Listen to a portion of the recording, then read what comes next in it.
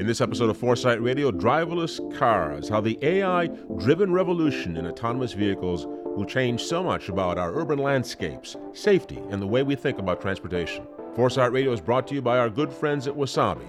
Find out how Wasabi is changing the rules of the game when it comes to cloud data storage at wasabi.com.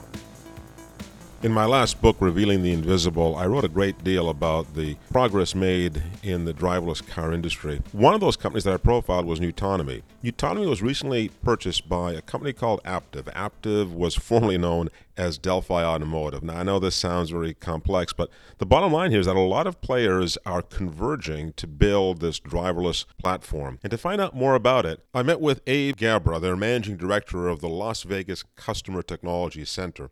Aptiv launched a fleet of about 30 self-driving cars that, in conjunction with Lyft, are providing rides to Lyft users in the Las Vegas area. Now, when we talk about driverless, the first thing that's important to understand is that there are actually 5 levels that are used to categorize the degree to which a car is driverless.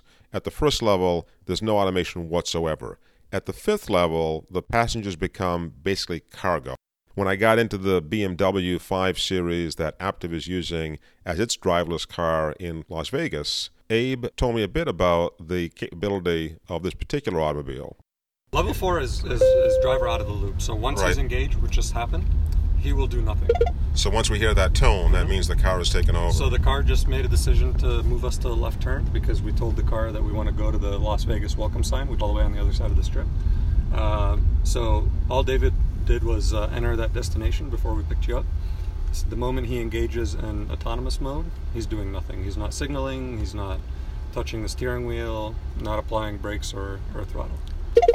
So in case you missed that, our driver's name was Dave. And naturally, I wanted to ask Dave a question about what it felt like to drive a driverless car. But as you'll see, that was not the right thing to do. Even in a driverless car, the driver plays a pretty important role at this point.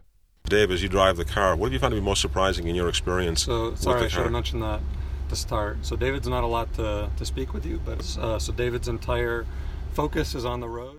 Every driverless car being used by Aptiv today in its trial with Lyft actually has 2 drivers. Now, they call them co-pilots. In this case, Dave was doing the actual driving, meaning he was sitting behind the steering wheel in case he had to take control, what's called a handoff. Evan was the other co-pilot, so I turned to Evan to ask him a bit about what it felt like when he was in the driver's seat.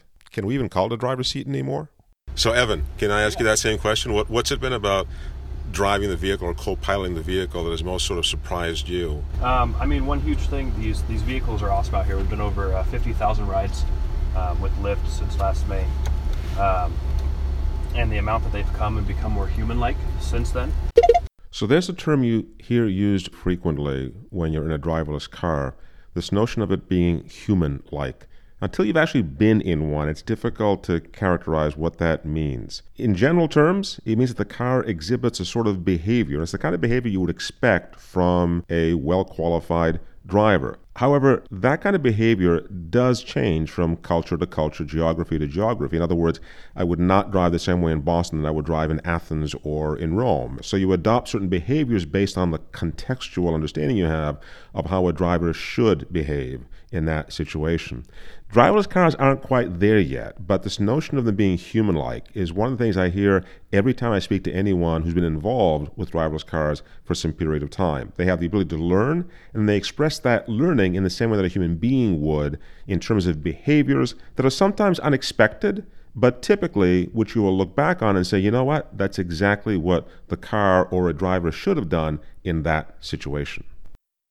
One of the things our safety drivers, as far as like operating the vehicle, is you're paying attention even more than if you were driving a normal car, because you have to be vigilant of that other human element of all the other drivers out there. So we just heard that quick beep there. What was that telling us? So it's basically telling us there's a crosswalk with engaged pedestrians in it. So this is a cue for our safety operator to keep an eye on the road, especially in a busy crosswalk area. When I got into the BMW driverless car, I pretty much knew what to expect, having done this before. However, I was really curious as to how the typical Lyft passenger would react to getting into a car that was, in fact, in some ways driving itself. It's been interesting here, as Evan mentioned, we've been operating here for over a year now. Actually, over a year and a half if you include CES, when we first debuted these cars and did a pilot with Lyft. You see some people that are inquisitive, they're curious, is this car really driving itself? So passengers are usually delighted. The main feedback we get is it feels like a safe professional driver is operating the car, which is our entire goal. And I think our Lyft passenger rating kind of speaks for itself. It's a near perfect 4.95 out of 5-star average over those 50,000 rides. Now, of course, this is all happening in Las Vegas, where the tourists are not just from around the world, but are not always in the best frame of mind. It's interesting because obviously Vegas tourists are not always in the sharpest state of mind right. when they are. Good point. So the Lyft app actually not only asks you to opt in one time before you start using the service, and you have to agree to the terms and conditions, but when you do hail that specific ride, you have to pick the driverless or the self-driving car option. And so you have to go through several motions, throughout the app experience in order to end up with a self-driving car. And we have people who get in the car and they're completely surprised by the fact that they're in a self-driving car. Have you ever had someone get in the car and then decide they need to get back out again because they're just too freaked out by it? Not that it was explicitly made available to us by Lyft. So that kind of thing, unless I canvass all our drivers and ask a specific question, I wouldn't be able to know that, because it wouldn't register as a ride. So interestingly enough, this is not the first time that we've gone driverless. In fact, during the mid-1900s, elevators were driven by operators. But there were driverless elevators as far back as the early 1900s. There was just one problem. Nobody would use them. Given the choice between the stairs and a lonely automated elevator, the elevator would remain empty. It was until the middle of the 20th century that the tipping point finally came along for the driverless elevator. In 1945, the Elevator Operators Union in New York City called a strike, which pretty much shut down every elevator in the entire city, effectively shutting down the city itself. Enraged renters and landlords demanded action. The strike was devastating to their economy, and it cost an estimated $100 million to the city. So suddenly, there was an economic incentive to go back to the automatic driverless elevator. And over the next decade, there was a massive effort to build trust in what were called automatic elevators, which resulted in the elimination of tens of thousands of elevator operators/drivers' jobs. Now, a few of us today will step into an elevator and even casually think about the way it operates, how safe it is, or what the risks are. Now, granted, autonomous is a world apart from automatic, but the fundamental issue with the adoption of a driverless lift in either case isn't so much the technology. Elevators already had the technology to be driverless for 50 years. It's about trusting a machine to do something as well as a human. In a word, it's about perception. And if you're still doubtful, perhaps you're one of the few people who have a fear of elevators, for example. Well, you may be justified in your fear. 27 people die yearly as the result of faulty automatic elevators. However, you might also be interested in learning that according to the Center for Disease Control's National Center for Health Statistics, a whopping 1,600 people die from falling down stairs every year.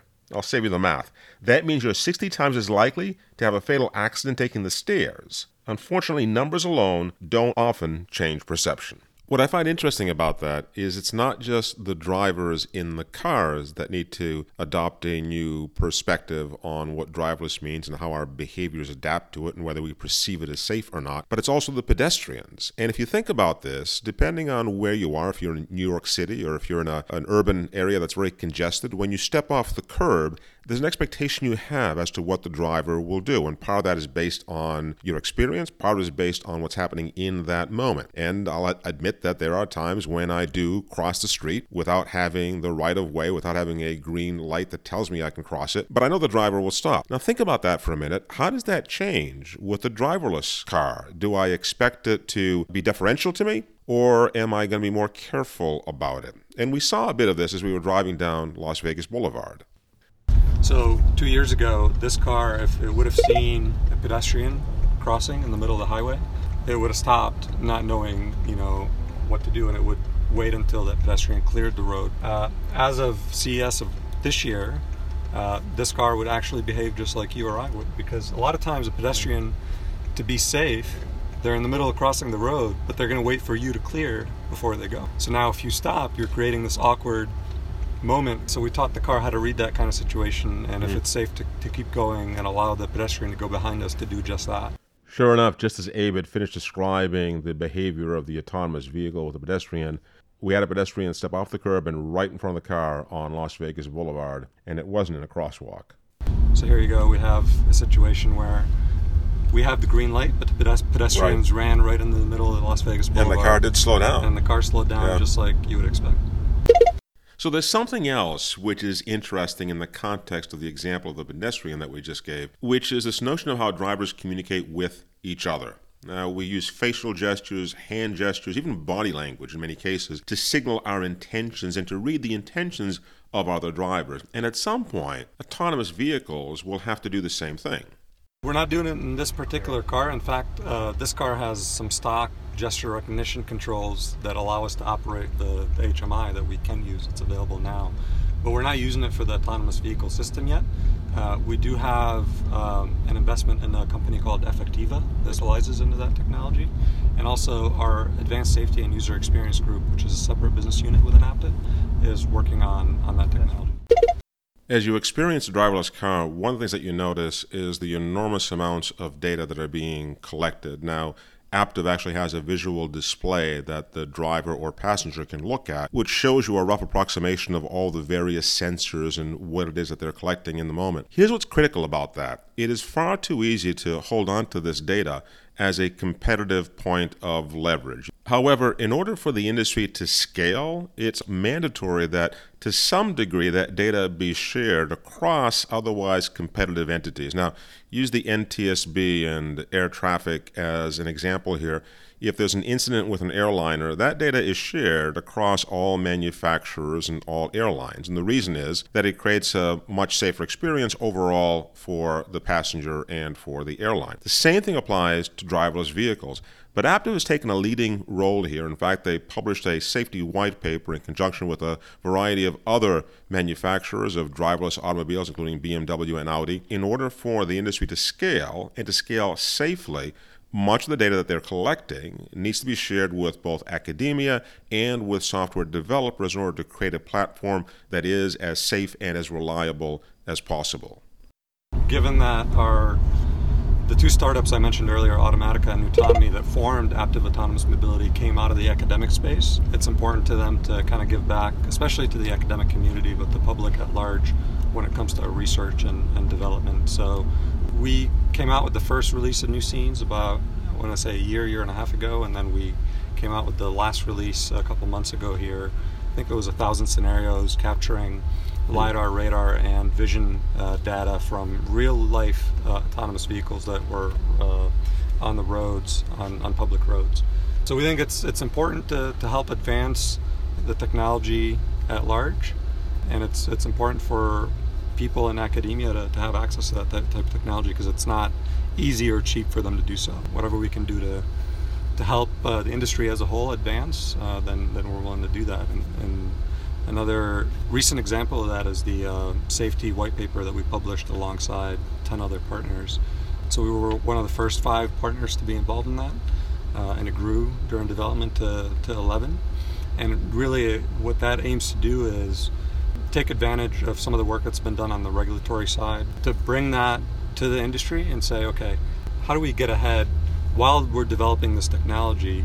How do we develop a common set of standards when it comes to designing, testing, and operating autonomous vehicles safely, with an emphasis on safety? One of the reasons that the driverless industry is progressing as fast as it is has to do with the way that driverless cars learn. They don't learn just based on their own individual experiences the way a driver would, a human driver, but they learn collectively, in a hive sort of mentality, if you will. Every car's experience is uploaded daily, scrubbed and analyzed, and then downloaded back onto the entire fleet. So any incident experienced by any single car then becomes part of the collective memory and collective behavior of the entire fleet. And as you extrapolate this now to not just individual city fleets, but to country fleets and global fleets, you can imagine the incredible power of that learning and the speed with which it can happen, the accelerated speed with which it can happen. Wasabi Hot Cloud Storage is a proud sponsor of Foresight Radio and their mission to help rethink the future of how we work, live, and play. At Wasabi, we're helping you take control of a future where your ability to affordably store and leverage data will determine success or failure. Our low-cost, high-speed, fully secure cloud storage blows away Amazon, Google, or Microsoft. And there are no hidden fees for egress or API requests. See for yourself with a free trial at wasabi.com. These things generate a lot of data. They do. On the course of a given day. I know. Terabytes of data every day, yeah. And what do you upload that every day? Is it all local We have storage? a data center right here at our Las Vegas Technical Center, so we upload all the data every day. We put it through a development life cycle, so basically it's feedback we're giving back to our developers who are mainly in Singapore, Boston, and Pittsburgh. They look at it, they iterate the software, they test it in simulation, and then they send it to the different sites where we test it on private closed course test sites. We have one at each of our locations. And then once it's tested and it passes the test track, then we deploy it to our public road fleet. And once it passes that, then it goes into the lift vehicles. So how often does an iteration of that take? Is that something that happens usually on a monthly about 3 basis? to 4 weeks, yeah. So we usually have about roughly monthly releases to the lift software that's picking up members of the public. So one of the neat things about AI is that as the intelligence is gathered, the learning actually accelerates. Yes. Are you noticing anything? Yeah, absolutely. 2 years ago, I was given a demo with a reporter, and there was a bus in front of us that pulled over to pick up passengers. So we got stuck behind the bus for a few minutes while I was picking up the passengers at CES, and in traffic, that's not ideal. This year, same exact scenario. When the bus started slowing down and signaling that it's about to pull over, our vehicle shifted to the middle lane, passed the bus, and got in the right lane immediately, without hesitating, which is what I would expect from a professional, safe driver to do. Lots of examples like that, but that's sort of been the evolution of the technology, both on the software and hardware side, but also on the AI side. One of the things that's especially disconcerting if you ride a lot in Ubers, Lyfts, or cabs is that every driver has a different behavior. Yeah, absolutely. And sometimes it takes a little bit of getting used to, especially New York City cabbies, I found, like to use the accelerator like an on-off switch. Yes. It can get almost nauseating. Is there a way that you can adjust the ride to sort of suit, a certain set of preferences? I would expect that to be the case in the future. Right now, we're aiming to build just the safest, most experienced driver you could have. Right. So tell me about timeline. Where do you think we are in terms of mass deployment, and how would you define mass deployment? What are some of the goals that you're looking at? Really two definitions for mass deployment. So one is with the mobility fleets, so incorporating our technology with transportation providers like Lyft. And we're doing that now, obviously with a safety driver, but we expect to remove the safety driver over the next couple of years and run the operations through our command center, where we have the ability to do passenger support and tele-operations. So we expect to have a driverless robotaxi service in 2022 for mobility fleets. Now, that's going to scale over the next few decades. We think that by 2030, a quarter of the miles driven will be autonomous. And by 2050, we expect that more than 90% of road-related injuries and fatalities will be eliminated. Which is extraordinary, given the fact that we lose about 1.3 million people globally each year. Exactly. And we think that by 2060, as a result of all this effort, governments will start looking into whether or not human-driven vehicles should be allowed on the road. And before that, it might even start to develop some economic pressure because of insurers who no longer want to insure human drivers, given the risk involved in doing that. Right. Those last 2 points are really important ones to keep in mind. Much of what will cause a tipping point to occur with driverless cars has probably less to do with the technology, which is already at level 4 and level 5 in some cases, and much more to do with the economics of transportation. So from a commercial standpoint, you can see where what Abe is calling mobility fleets, these robo-taxis, will be extraordinarily attractive, especially for someone in an urban setting. But they're also incredibly attractive to insurers and to the government. The reason is simple economics. From an insurer standpoint, the risk involved with a human driver may simply exceed the appetite an insurer has relative to the risk of a robocar. From a governmental standpoint, the safety issues here are absolutely extraordinary. I mentioned in speaking with Abe that we lose 1.3 million people a year globally to automobile incidents. And by the way, what about the elderly, the infirm, the disabled, and the younger children? I have little doubt, for example, that in 20 years we'll look back on what we used to do today, putting our teenagers in cars with other teenagers, and wonder what in the world could we possibly have been thinking. The level of risk has serious economic consequences from a public health standpoint, from an insurance standpoint, and critically from the individual's standpoint. And all of this creates enormous momentum eventually to move as a society to driverless because it simply makes more sense from an economic and a safety standpoint.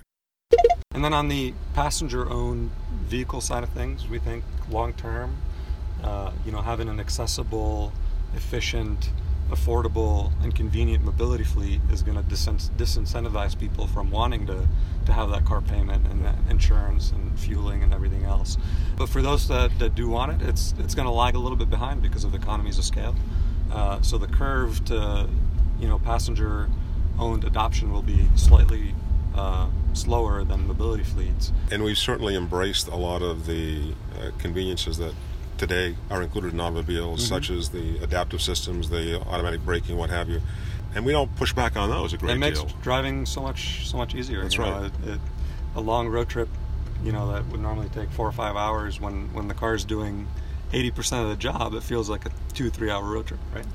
Did you catch the point that Abe was just making about owned driverless cars? Eventually, there's no need for ownership anymore. And one of the more fascinating aspects of what the transportation industry will look like, especially from the consumer standpoint, is that there'll be enormous disincentive for us to own our own cars. Today, a car is one of the worst applications of capital because the car sits idle for the majority of the day. If we increase that utilization to 80% or 90%, it also means that not only are we being more effective with the resources that we have, but the number of cars on the road drops precipitously. In fact, a report which you can download on the Foresight Radio webpage shows how by 2050, we could very well end up with less than 10% of the automobiles that we have on the road today because of the incredible increase in the utilization. But part of that is that the whole notion of ownership almost disappears, except as an anecdotal curiosity. You may own an automobile because you're a collector. By the way, if you take this to the extreme, ultimately, some people are claiming that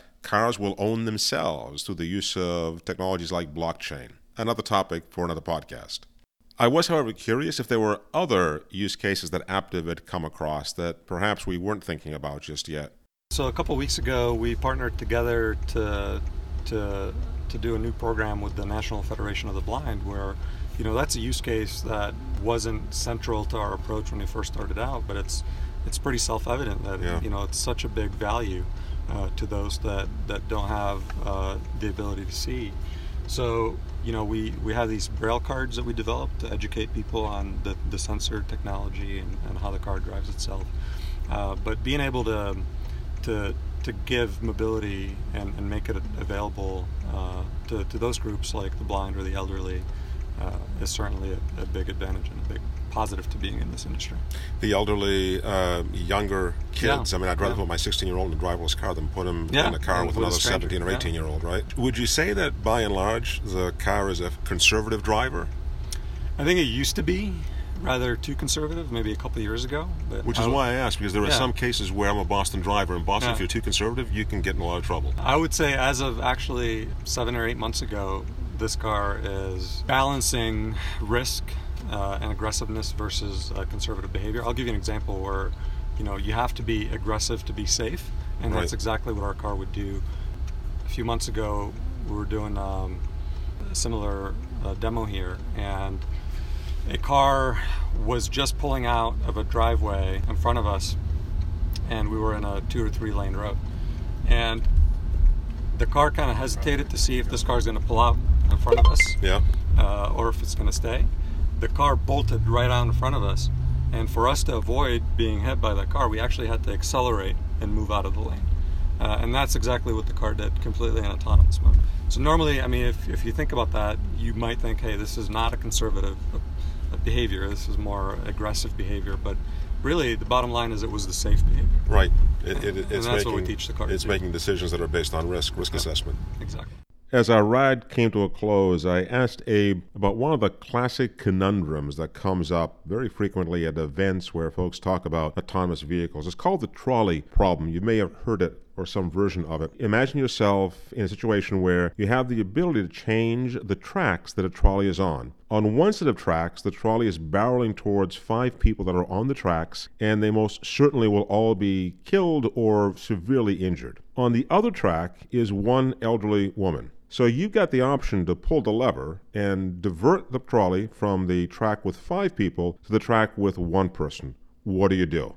Well, the answer to that is that we're putting ourselves in a bit of an artificial situation by limiting ourselves to just those 2 choices. It's entirely conceivable that with autonomous vehicles, with smart infrastructure, the ability of vehicles to speak with each other and to speak with the roadways and the various systems that they interact with, that conundrum may never actually occur. Here's Abe's take on that. We think that in the future, when road systems are smart and vehicles are autonomous, you're never going to have that problem to begin with. But if you do, our car is going to prioritize safety, and it's going to do, whatever it can to avoid any kind of injury, fatalities on the road. So each scenario is different. I can't give you really a blanket answer to that. But it's kind of the same approach that we were just discussing. What is the safest, smartest thing to do for that vehicle if that vehicle were an experienced, safe, professional driver? And that would be the choice. So Abe, thanks very much for taking us on this road trip. Quite an experience. Pleasure. Yeah, good to have you. As I exited the vehicle and took a look at the car driving away, it occurred to me that what we're developing here is not just a technology, but, if I may, a new species that we're co-inhabiting the world with. These autonomous devices and vehicles will in many ways create not just a higher level of safety, but will give us the luxury and the liberty to experience the world in an entirely different way. While I get that saying it's a new species may sound a bit hyperbolic, I'd encourage you to experience a driverless car and to see how it changes the way you think about this notion of how machines can exhibit behaviors. In many ways, what we've done is proven that we can create machines that do in fact learn in much the same way that human beings do. And while there are areas where I don't fear machines will be able to displace human judgment, our ability to be empathetic and the very human nature of how we communicate with each other, there are certainly some areas where intelligent behavior can become very much a part of the devices and the vehicles that we share this planet with. To find out more about driverless technologies and Aptiv, including the Aptiv White Paper on Safety and Delphi's research report, Transportation 2050, just check out the links on the Foresight Radio homepage at foresightradio.com. Thanks again to our sponsors for this episode of Foresight Radio, Wasabi. Take a look at how Wasabi is changing the rules of the game for cloud storage at wasabi.com. And thank you for listening. If you enjoyed this podcast, please be sure to subscribe to Foresight Radio and to share it with your friends and colleagues. This is Tom Kalopoulos. I look forward to joining you again soon for another episode of Foresight Radio, where we explore the future of how we will work, live, and play in the 21st century.